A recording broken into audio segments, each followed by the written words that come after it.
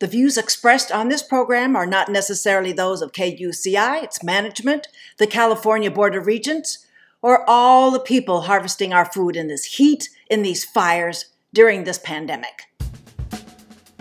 Good morning. I'm your host, Claudia Shamba, welcoming you to the August 25th, 2020 edition of Ask a Leader Becomes Ask a Neighbor.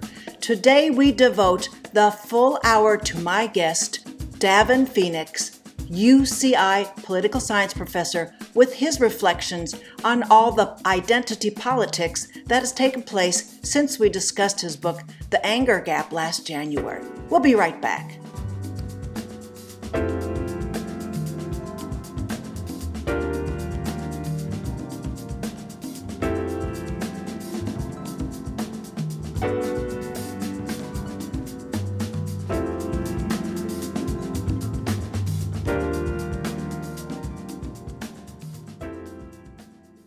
Welcome back to the show. My guest for the full hour, returning to this program, is UCI political science professor Davin Phoenix.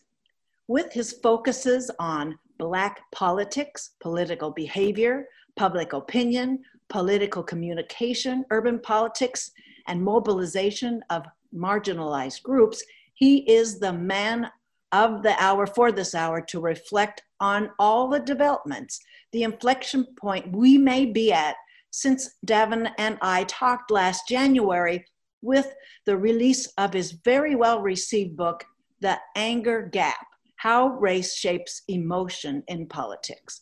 Davin is a co-director for the First Generation First Quarter Challenge, a peer mentoring program, is faculty co-founder and co-advisor for the Black Internationalists program preparing UCI's Black students about experiences of Blackness abroad, was a Hellman Fellow, and received the Dean's Honoree for Teaching Excellence Award, the Distinguished Lecture Award from Black Leadership Advanced Coalition, and the Chancellor's Award for Excellence in Fostering Undergraduate Research. Davin's media appearances include his June 6, 2020 opinion piece in the New York Times, interviews on KPCC, KCRW, and in print, our weekly, The Daily Beast, and the OC Register.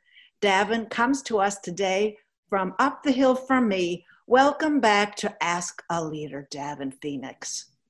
Thank you. Always a pleasure to be here and converse with you. Thank you.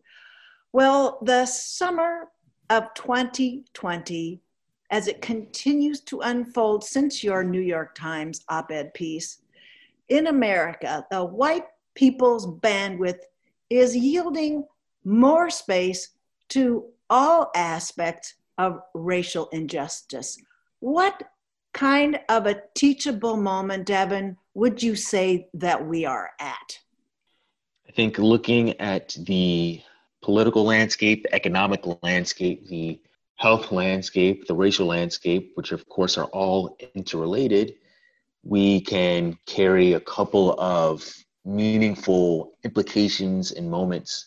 The first to highlight is the power and the continued necessity of protest, actions that make people uncomfortable, actions that force the agenda of a marginalized set of peoples onto the national discourse, onto the national stage.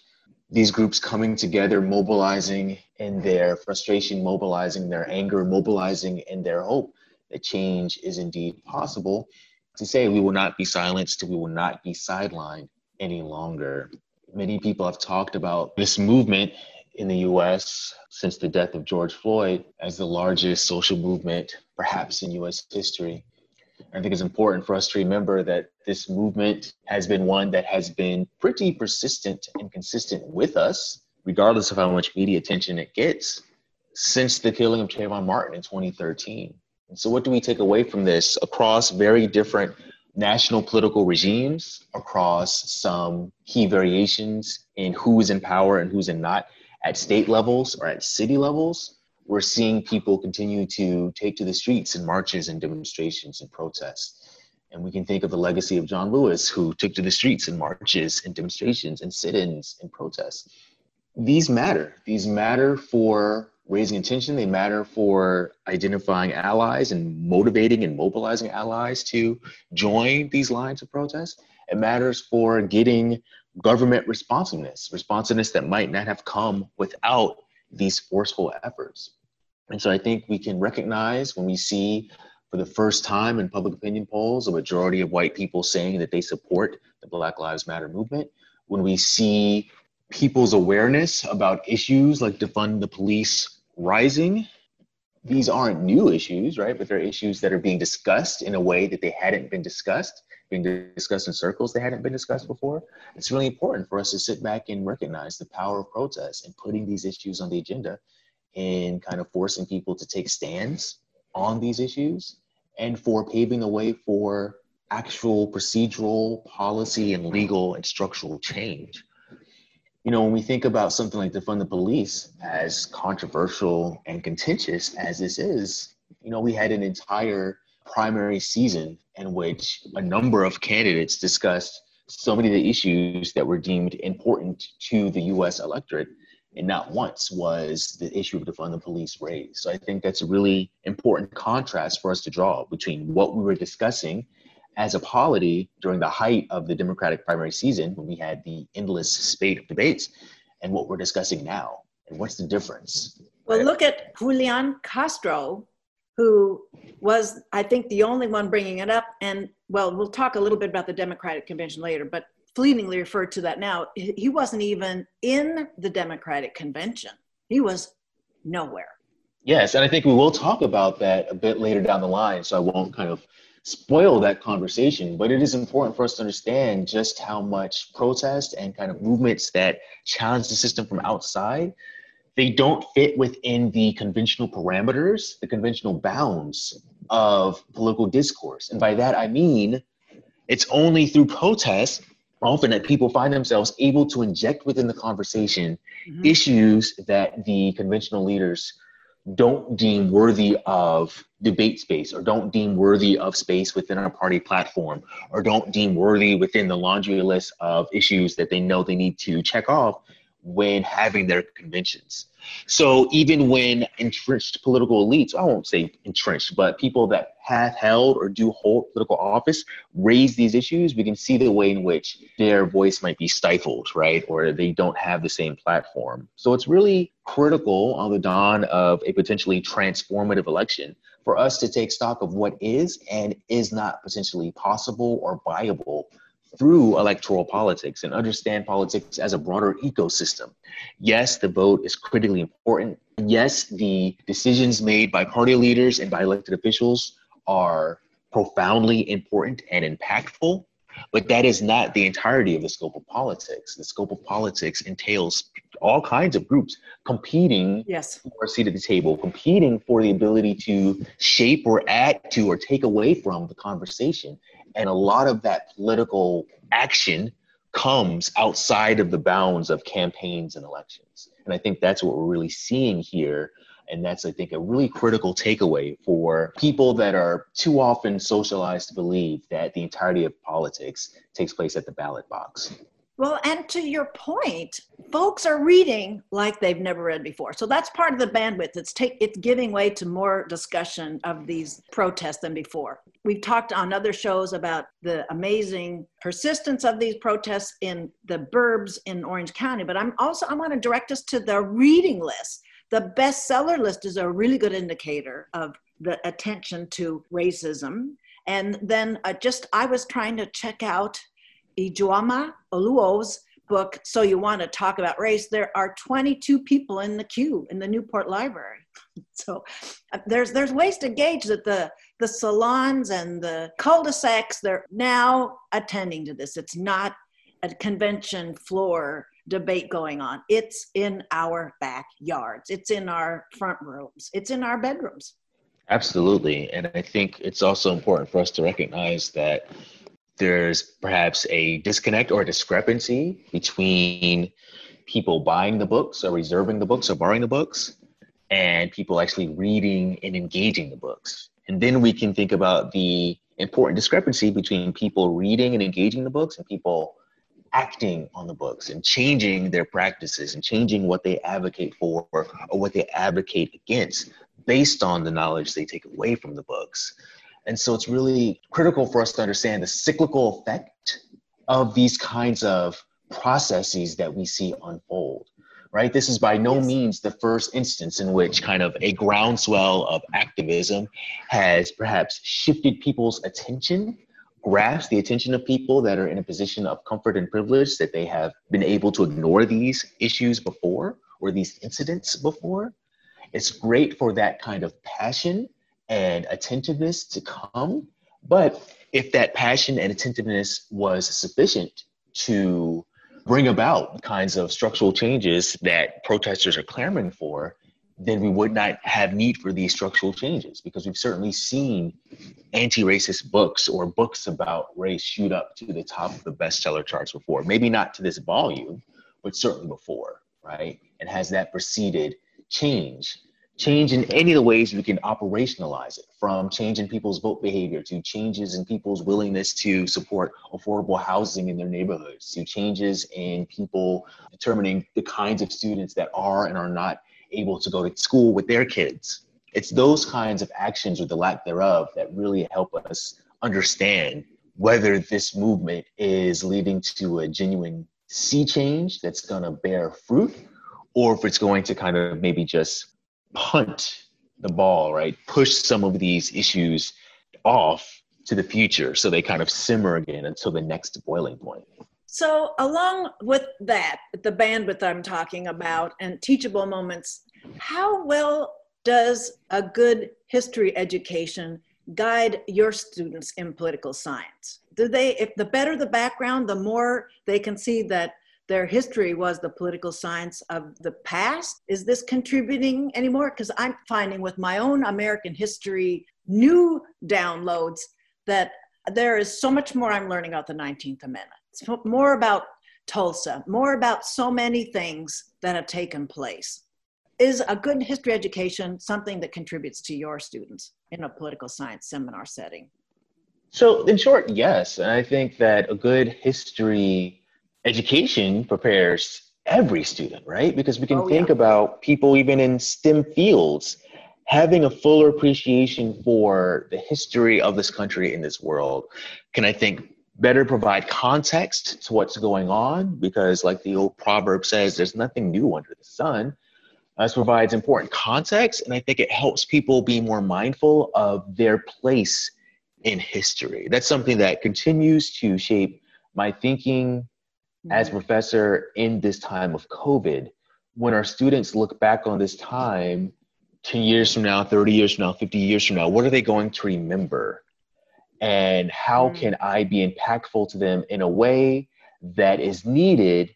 I can't do that without really having an appreciation for just how distinct this time is. Yes. And I cannot be a good asset and a good service to my students and even to my colleagues, my peers, my family, if I'm not cognizant of just how far from normal these times are. And I do fear that efforts to normalize this can eat away at the sense of urgency for all of us to acknowledge our roles and take up our responsibility in clamoring for needed change. And I won't even get into ideological direction of those changes, but I think it's clear that this extended period in this global pandemic has laid bare the ways in which some of the unchecked inequities between people in this country have exponentially devastating consequences that are not equally felt. And as we think about the essential workers, we can think about the people that work in agriculture in California, right, that are producing food that is placed on dinner tables across the country, how they've been working in excessive heat this past week. In crowded quarters. Exactly, right? So they're at increased risk of getting this disease, and they have less access to adequate health care, right? And less of the means to be able to reap the fruits of the labor that they're diligently putting out for the rest of the country.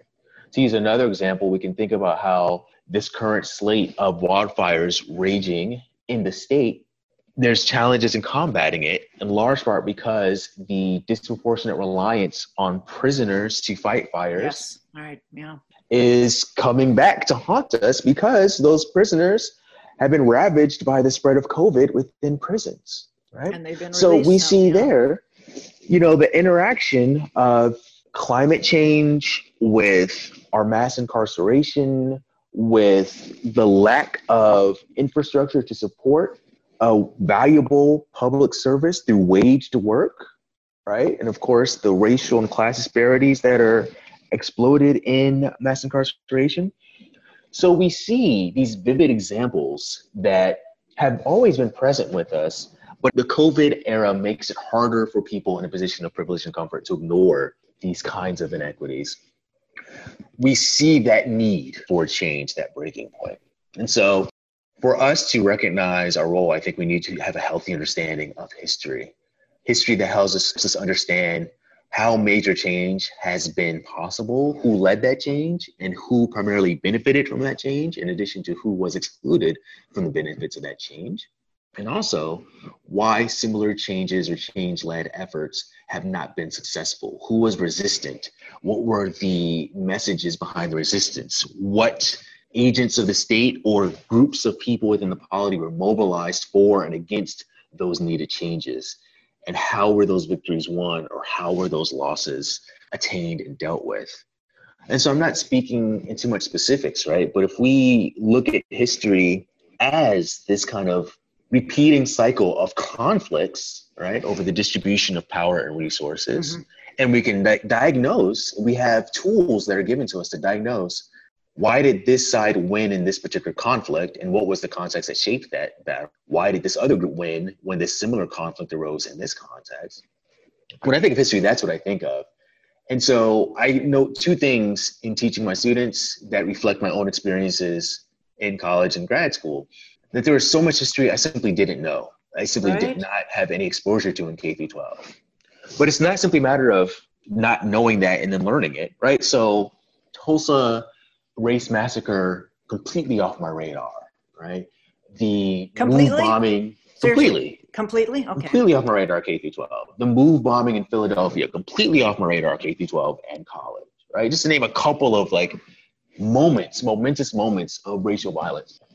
All of these things, right? But it's not simply enough to know these moments and these incidents. What I also had to unlearn was the idea that history unfolded in this automatic, predetermined way. And so that we learned that basically the story of marginalized groups attaining greater and greater access to full citizenship, it almost is like it kind of just happens as a natural evolution in people's attitudes. So I have this learning of history, K through 12, that suggests that these irredeemable evils like slavery or Jim Crow or disenfranchisement to wide swaths of the population, that they just kind of run their course. And once the light bulb clicks in enough people's head, they say, oh, we're better than this, right? So that kind of feeds into this very deterministic view of American history in particular, that feeds into the idea, right, of American exceptionalism, right? Oh, well, once we learn better, we got it. It's like, no. I need to understand the conflicts that were fought to extend enfranchisement, right? I need to know the conflicts, and not just the Civil War, right? All the conflicts that amounted in these abolitionist movements and in these legal cases that are brought to challenge institutions, not just of slavery, but that uphold this institution. I need to understand, right, the conflict and the ways in which people were situated on either sides of these battles and why they won in this instance and they didn't win in the other. If I don't understand that history is one of conflicts and not one of natural evolution, then I'm going to be complacent when history demands the next set of changes and the next set of battles to be fought. So I can't just sit around and wait for the kind of light bulb to go off for us to do something about climate change, right? I've got to act now with that sense of urgency. I can't wait for the system to just kind of correct itself and for mass incarceration to no longer exist, right? That's simply not going to happen. We're not going to simply evolve to that point. There's going to be battles that have to be fought, battles that take place across a number of landscapes and fields. Again, from the polling place and the ballot box, to the streets of protests, right? To the city council meeting, to the school board meeting, to the pages of Twitter and Facebook, right? There's all these fronts in the battle. And so when I think about the role of history, that's what I think about. Do we have a sense of not just what has happened before us, but how it happened, so that we can understand what roles we play and how we are advancing any side of the history that the generations that come after us will be reading in their textbooks. If you just joined us, my guest is UCI political science professor Davin Phoenix for the full hour. I'm so glad you brought up about how if there was that inevitability about various developments in history, that it absolves us from participating in what's a very messy process in our own time. Absolutely. I can't make that point enough as it pertains to my teaching philosophy, that we cannot carry a view that absolves us from our role in creating history in the moment. And we also cannot absolve people in the past, right? I understand there's kind of a nuance there, right? Because things do actually change over time. And so to hold people of a past era to the standards of today's era, yeah, there might be some real difficulties and challenges there. But the other extreme is just as thorny and problematic, which is to say, oh, we don't need to hold past eras accountable because they didn't know better. When we have that kind of perspective, it erases the work and the sweat and the sacrifices of people in those eras. Yeah, they did indeed know better, right? Exactly, right? The abolitionists and the integrationists and the radicals of those times who said in real time, in the moment, looking at the landscape, no, this is wrong and this is historically wrong. And we're going to fight tooth and nail to right this wrong. Well, let's talk then about, we've mentioned a bit about COVID. There is, at this recording, August 21st, there is a standoff in the congressional setting to offer relief, which was discontinued last month. There isn't unemployment relief. The evictions are going to take place. Bankruptcies are going to happen. Has been covered many, many ways. It doesn't take away from saying that given the inequality of the disparities of public health care delivery in this country, that let's talk about the standstill, where we're at this precipice of, well, it's already affecting people, but without any of this relief being negotiated, it's just been set aside. Speaking of white privilege, that the US Senate has not engaged the discussion of a fully produced congressional package of relief that covers the infrastructure for the elections, continues unemployment relief, addresses housing, the eviction relief, and that kind of a thing. Where are we going here, Davin?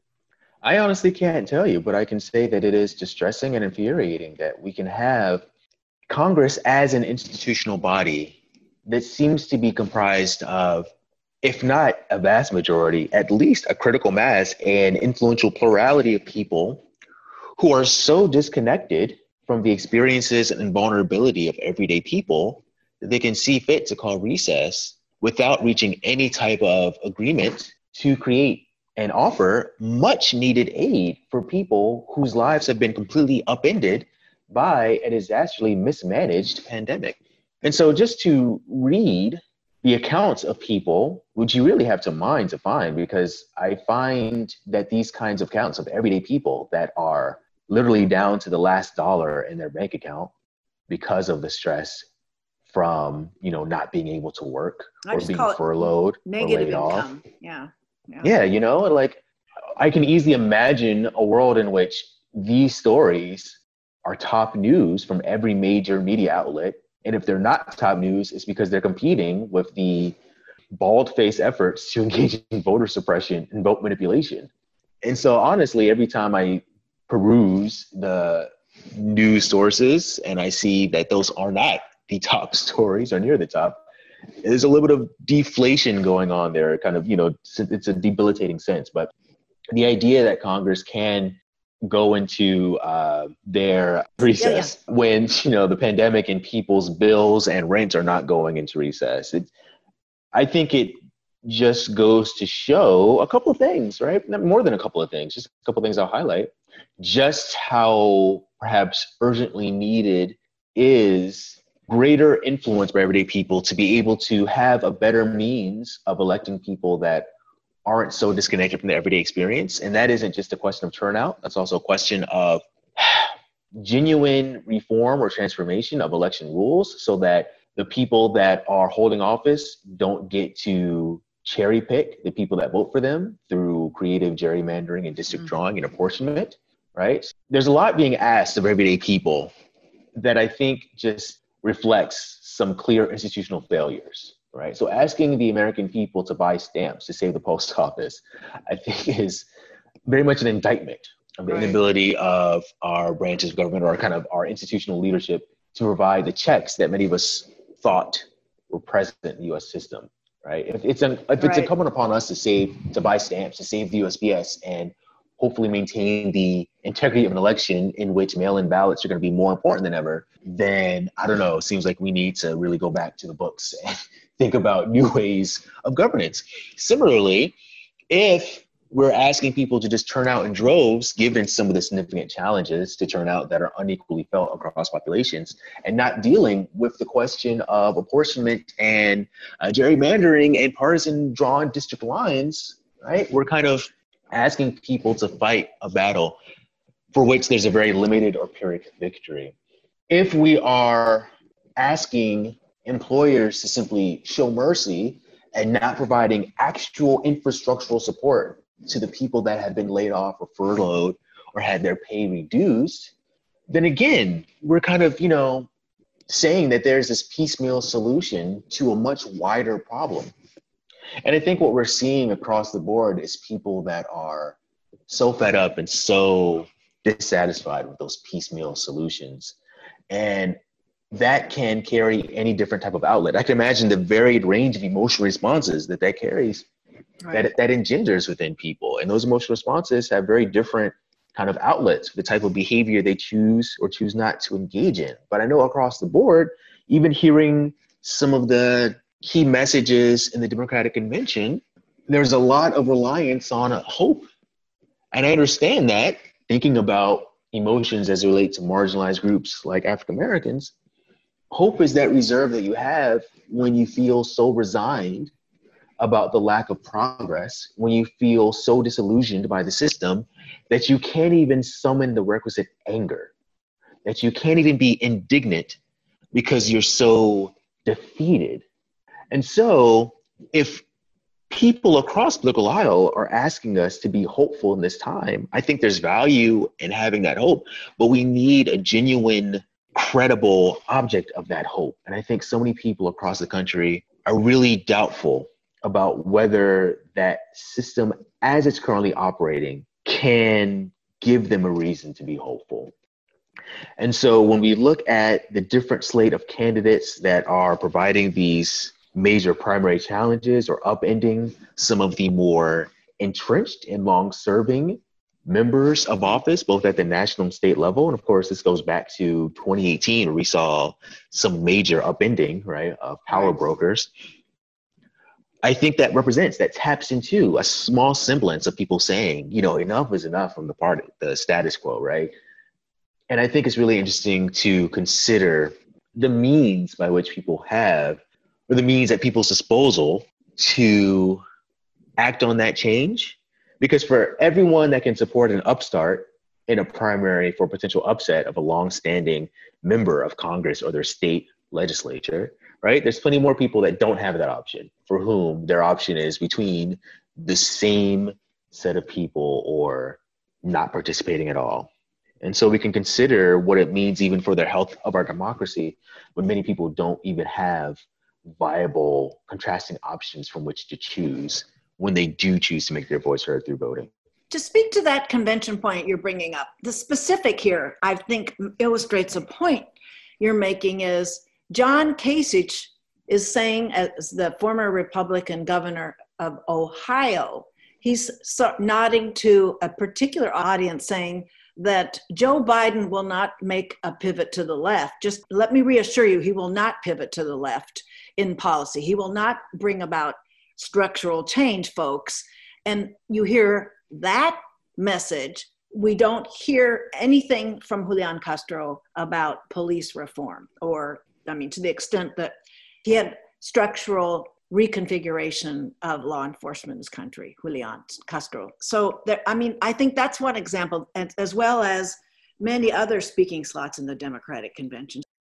Absolutely. And I think the absence of Julian Castro in any significant manner from the DNC this week, I think struck a meaningful chord with a number of viewers watching, not just because of the communities for which Julian Castro is descriptively representative, but also because of the ways in which he was willing to poke holes in some of the party's attempts at building unity and being an adjutant, right? To try to push the party in a more transformative direction than many of its major stakeholders are willing to go.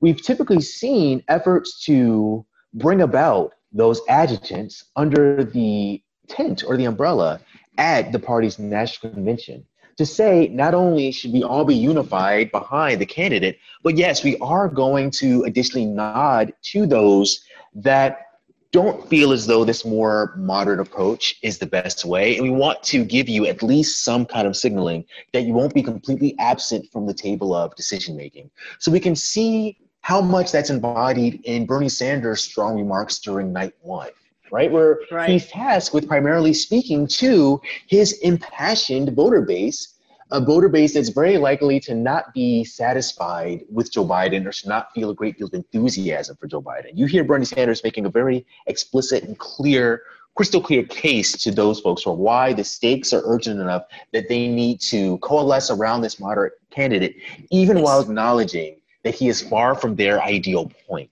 He did some code switching for sure. Absolutely, right? And so I would imagine Julian Castro playing the exact same role as a potential adjutant, fly in the ointment, trying to push the party, who may not have had his views borne out by the eventual winner of the Democratic nomination, but can still provide that vital messaging to that subset of voters that don't necessarily see themselves or their policy demands fully championed by or embodied within the Biden-Harris ticket. And so we can think about the intersection of the politics with the intersection of race and representation and identity. Why Bernie Sanders gets, and fully deserving, gets a choice slot to speak to his constituency, and why Julian Castro has virtually no presence in the Democratic convention, even in that session of the kind of contenders for the Democratic nomination, having their kind of group chat. I thought that was a very effective or potentially effective conversation to be had, but it made Castro's absence even more glaringly obvious. Yeah.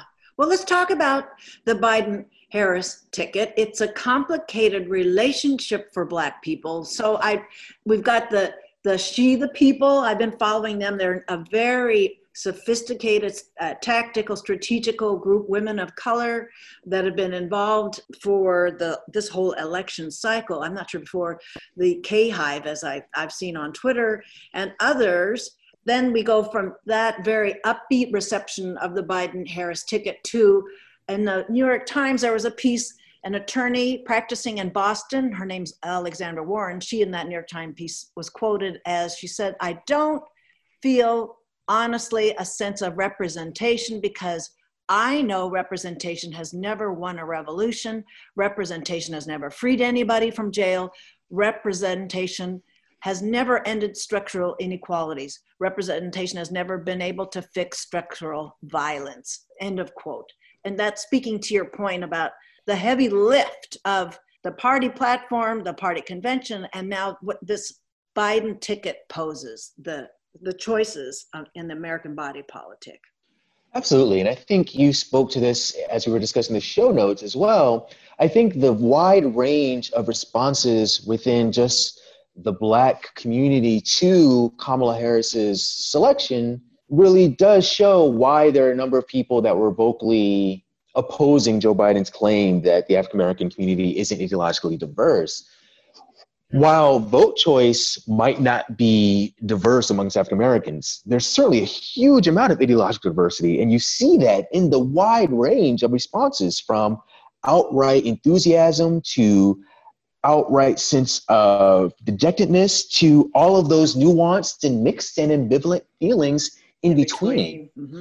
And so I thought that the quote you shared from the woman, the lawyer, New York Times piece, is very resonant with how many people feel about that tension between symbolic or descriptive representation and substantive advancement of a group's needs and interests. And so I've mentioned descriptive representation a few times before, and I should define that. That simply means when the person in that position of institutional power shares a salient social identity characteristic with any members of the voting bloc. So every person that's in higher office is descriptively representative of someone.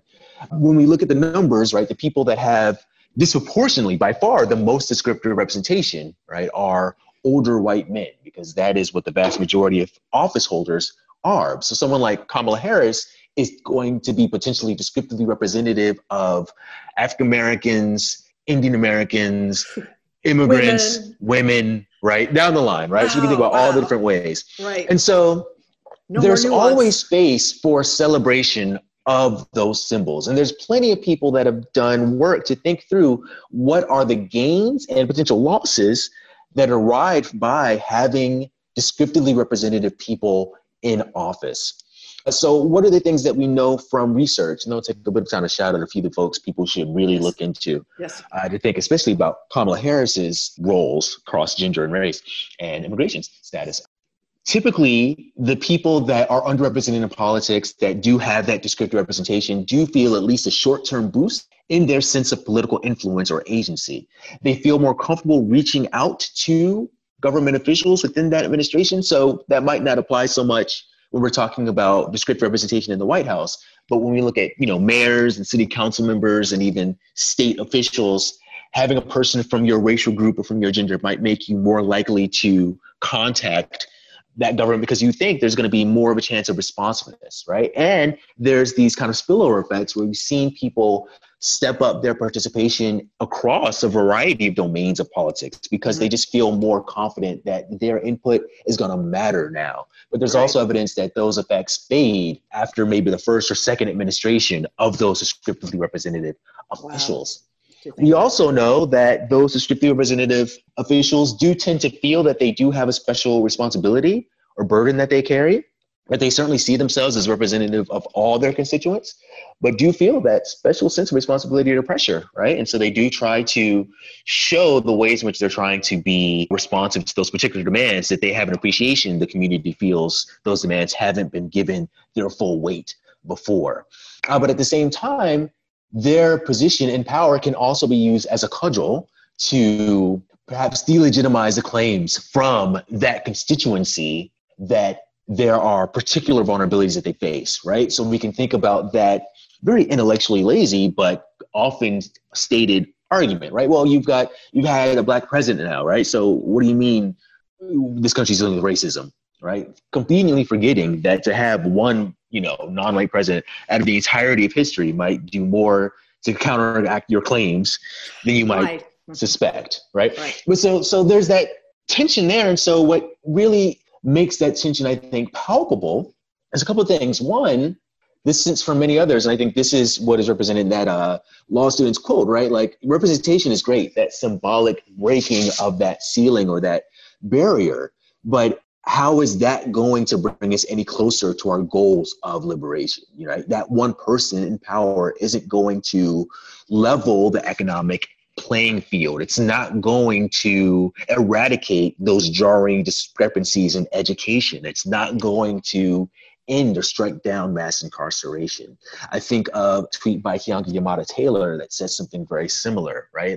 Essentially she made the point, many of us are tired of celebrating those symbolic victories. We're tired of celebrating the newest milestone in representation. What we're fighting for, what we're clamoring for goes much deeper than having that descriptive representation.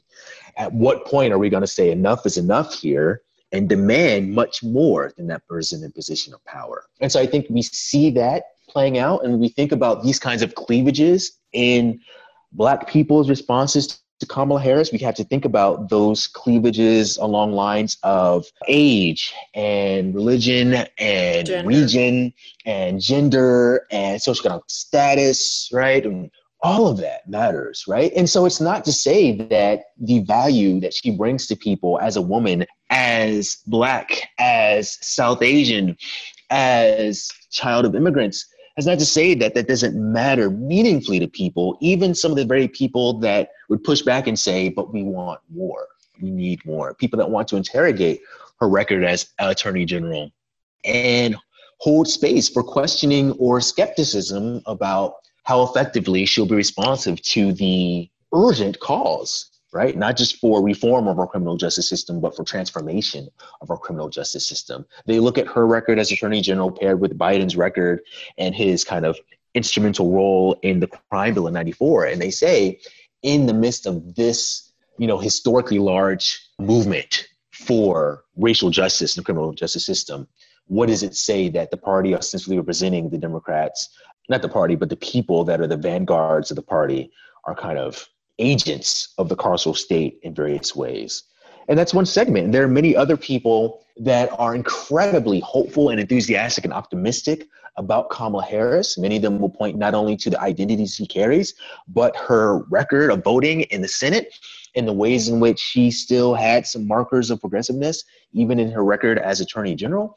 And so all of these are valid ideas, and none of them, I think, should be stifled by continuing to perpetuate this idea that Black people are a unified ideological bloc. Again, they might be a unified voting bloc, and that speaks much more to the lack of viable options to the group as opposed to, firm agreement on the issues. But I think for us to just really embrace that diversity of views allows us to, I think, be more critical and holding accountable public officials, be they descriptively representative or not, right? About whether they are advancing the specific and unique and distinct demands of the group, or if they are sidelining and marginalizing those demands. Excellent. For those of you who've just joined us, you're listening to Ask a Leader Becomes Ask a Neighbor. For the full hour, my guest is UCI political science professor Davin Phoenix, and we're talking about the Biden-Harris ticket discussion a little bit, or hearing the seminar, as it were, on the Democratic convention. So the ongoing voter suppression, we're going to see increasingly more sophisticated measures that are going to undermine it. We've already seen this man-made problem made out of the post office, and we're seeing now, like what you talk about in the anger gap, currently the Freedom Works, a conservative Republican entity, is stoking doubt amongst Black voters. Do you want to talk about how that fits into your discussion of that undermining the interest in participating in the electoral process with those kinds of measures, disorienting and misrepresenting and all that? Sure. So when we think about people's decisions to participate in politics from a political science perspective, we start with a very basic econometric idea of the benefits of participation have to outweigh the costs. And so we know that the benefits can be really broadly defined. You don't necessarily need to be conceiving of any personal or tangible benefit you get to your participation or get from your participation. On the contrary, right, you can feel that sense of moral or civic obligation being fulfilled, right? Or you can feel a sense of obligation to people that preceded you, generations that preceded you, that, did not have the ability to cast a vote as freely as you do. And so all those can be benefits, but the costs are quite observable and tangible for and ramped many up now people. In Absolutely, the pandemic. Right? And so let's think about those costs and how they've been distributed unevenly even before the era of COVID, right? We know from scientific studies that people of color tend to stay in line longer than white people to cast their ballot, right? And what does that reflect? Very intentional decisions by people to place polling locations strategically and to place vote machines strategically so that it's easier for some people to cast votes than others, or some neighborhoods, some precincts to cast votes than others, right? We know that the onset of voter ID laws has made it disproportionately more difficult for Black, Latinx, and younger people to vote. And how is that possible? There's been a wide set of scholarship that looks to just how effective the voting ID laws have been passed around the country have been at increasing the barrier to vote amongst Black and Latinx and younger voters, all of whom are more likely to vote Democratic. And so while there's some mixed effects on how tangible those additional barriers or higher barriers are, we can also have a reasonable presumption that people that are facing those higher kind of requirements to vote can feel less influenced, can feel less agentic, right? And so there's that psychic effect, feeling a little less motivated to vote.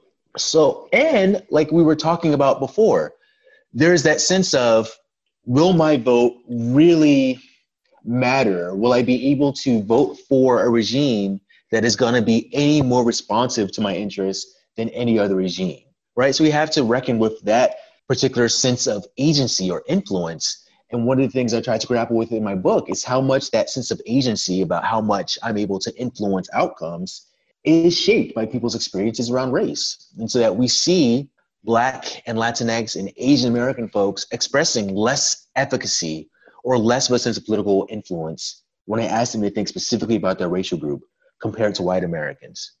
In contrast, white Americans, when I ask them to think about specifically their influence as a racial group, in contrast to just as, members of their community or their neighborhood, they're expressing more of a sense of influence, right? So those dividing lines in people's perceptions of their capacity, right? Those really matter here.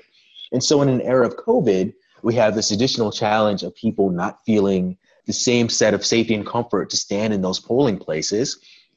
And so it really matters, A, those years-long decisions to systematically remove voting machines and close down polling places in particular neighborhoods, because that means it's going to be more people potentially in line at those polling places. And of course, that means more of a risk, more of a challenge of social distancing, more of a hesitation to go to the polling place.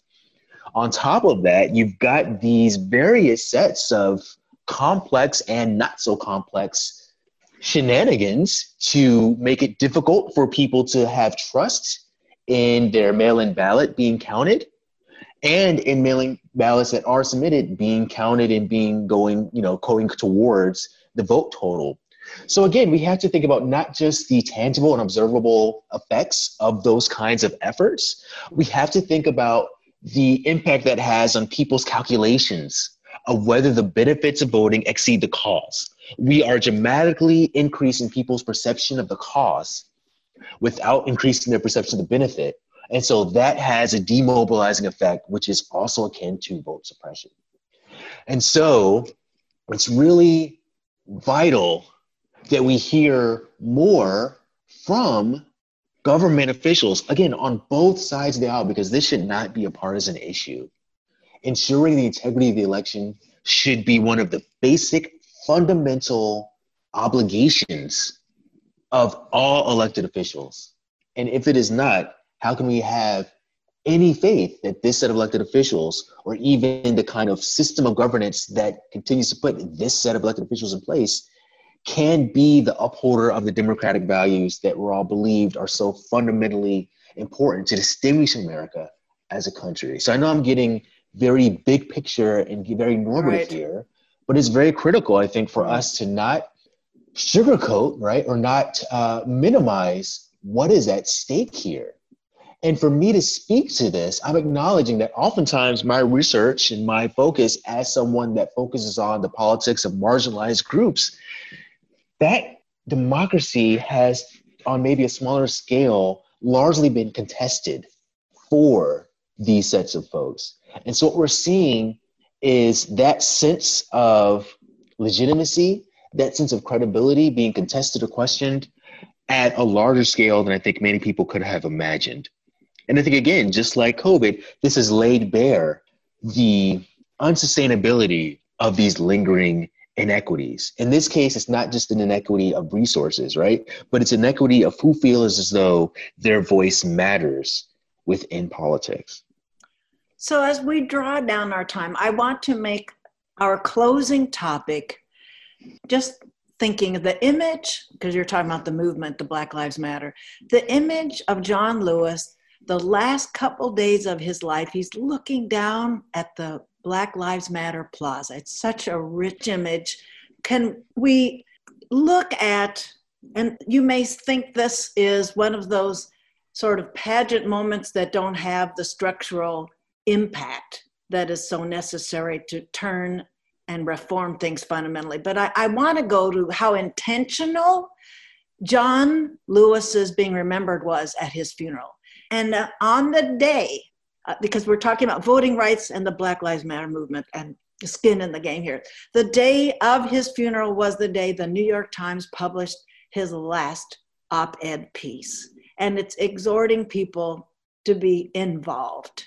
So what were your reflections on what took place at the funeral? I had the opportunity to ask Rick Hassan a couple of weeks ago, about John Lewis knowing what the long game was about voting rights. And we're looking at that now together here. So if you could reflect on any of those aspects of his final chapters.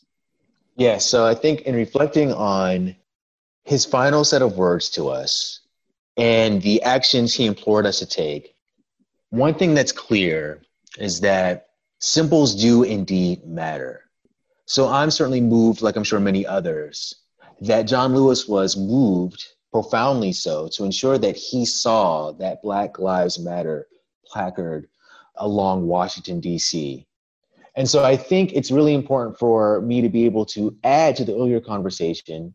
It's important for us to be able to question that tension potentially between symbols and substance, while not in any way thumbing our nose at the power, the transformative power potentially of those symbols and how they can move people. I mean, as a scholar that tries to think about how emotions move people across race, I do take important stock in those symbols. I think the other thing that really strikes me, or another thing that strikes me from his final words to us, is when he says that Emmett Till was his George Floyd. Yes. And it made me think about a couple of things relating to youth.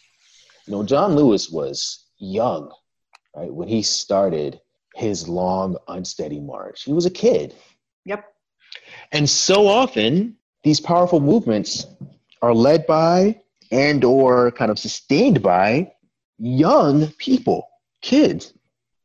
And there's such a palpable role for our youth to play. And so often we see youth at the front lines of these movements to challenge systems from outside, in large part as a reflection of our unwillingness or inability to bring them into the fold within our traditional systems, right? Because you don't need to just simply be a voting age to be influential in politics, right? For your voice to be heard. And I've been thinking a lot about and grappling a lot with the many ways in which we marginalize youth voices, even as those voices are the ones that are most urgent, the ones that are bearing the brunt of our actions or our inactions, the ones that are most astutely and acutely able to articulate what the problems are and begin to sketch out a blueprint for really sufficiently addressing those problems. So I think about the power of youth and how John Lewis was a kid, as a young man. I don't say kid pejoratively, right? No, I even have no. to think about the way in which we can use terms describing young people in a way that's so loaded, right, with belittling or marginalizing means. But I mean kid as in kids have the power to change the world. Kids, teens, youth, young men, grown men, old men, right? Throughout his life, he fought. But I think about when he says Emmett Till was my George Floyd, how many kids have also died at the hands of our system and the entrenched ways in which our system perpetuates racial violence. So to think about Emmett Till, whose death was such a critical spark for the civil rights movement, Yes. To think about the death of 17-year-old Trayvon Martin, whose death was the spark for the Black Lives Matter movement. And to think about the death of other kids and young people throughout, even the years since Trayvon Martin was killed, Tamir Rice and Michael Brown and all kinds of young people, Aiyana Stanley Jones. And you and I have talked about children before and how we can think about the state of our children, particularly the state of children that are at the intersection of various marginalized identities, how that's a good kind of indicator of where we are at as a society. Can these kids just be kids? Do they have the freedom to just be children? And are we not asking them to be resilient in the face of all these just overwhelming challenges? Are we just allowing them to play and learn and grow and develop and come into their own? You know, we've pretty much demanded and burdened an entire generation of young people to be much more than young people. Are they capable of doing it? For sure, right? We can think about the people leading these efforts against gun violence, the people leading efforts for climate change and for environmental justice, the people even leading movements for abolition, how these are young people. In an ideal world, they could just be kids, right? But we've kind of given them this burden, this charge, often through our inaction, of being much more, of being leaders, of being activists, of putting themselves on the front line. I'm struck that the footage of George Floyd, which sparks this movement, was recorded by young people a teenager. all around. Yeah, and they were trying to intervene as well. But absolutely. They were pushed back by the other cops that were on the scene. Yeah, so we can think about our kids literally being on the front lines of these movements, both kind of the mass movements and on the front lines of these interactions between everyday people in the state. The organizational infrastructure. Absolutely. And so I think about how many of them are looking at this landscape. How often can they feel hope versus despair? So when I read John Lewis's last words, I think about how he had to look upon that landscape as a young man, very young man, a youth in his own right, and think about that tension between hope and despair, right? Think about that tension between indignation and kind of resignation, and how he kept pushing and pressing to make that good trouble. And how I think of his words not only as an admonishment for many of us, but as a celebration of the young people that are leading the way, even when we try to deny them the tools of leadership. They find and craft their own tools and they make their own way. And I think if we can take a step back and humble ourselves and allow more young people to be our kind of navigating stars, then maybe we can blaze a path towards the kind of vision that John Lewis must have had for himself as a young man, seeing things as they were and imagining things to be much better. So all I can ask is that each of us takes time to not sugarcoat it, not look at everything through rose-colored glasses, but see things as they are, but also have the courage and have almost that childlike ability to imagine things being better. On that note, Davin, I thank you so very much for your time talking with us today on the program. No, it's a pleasure. I think this was a really good conversation. Thank you. For the posting. My guest was Davin Phoenix, UCI political science professor and author of an important book, The Anger Gap, How Race Shapes Emotion in Politics. Well, that was my wrap. Next week, Adam Smyer will talk about his very new book entitled, You Can Keep That to Yourself, a comprehensive list of what not to say to Black people for well-intentioned people of color. Talk with you next week. Thank you for listening, everyone. Mask up, take the census, and confirm your voter registration.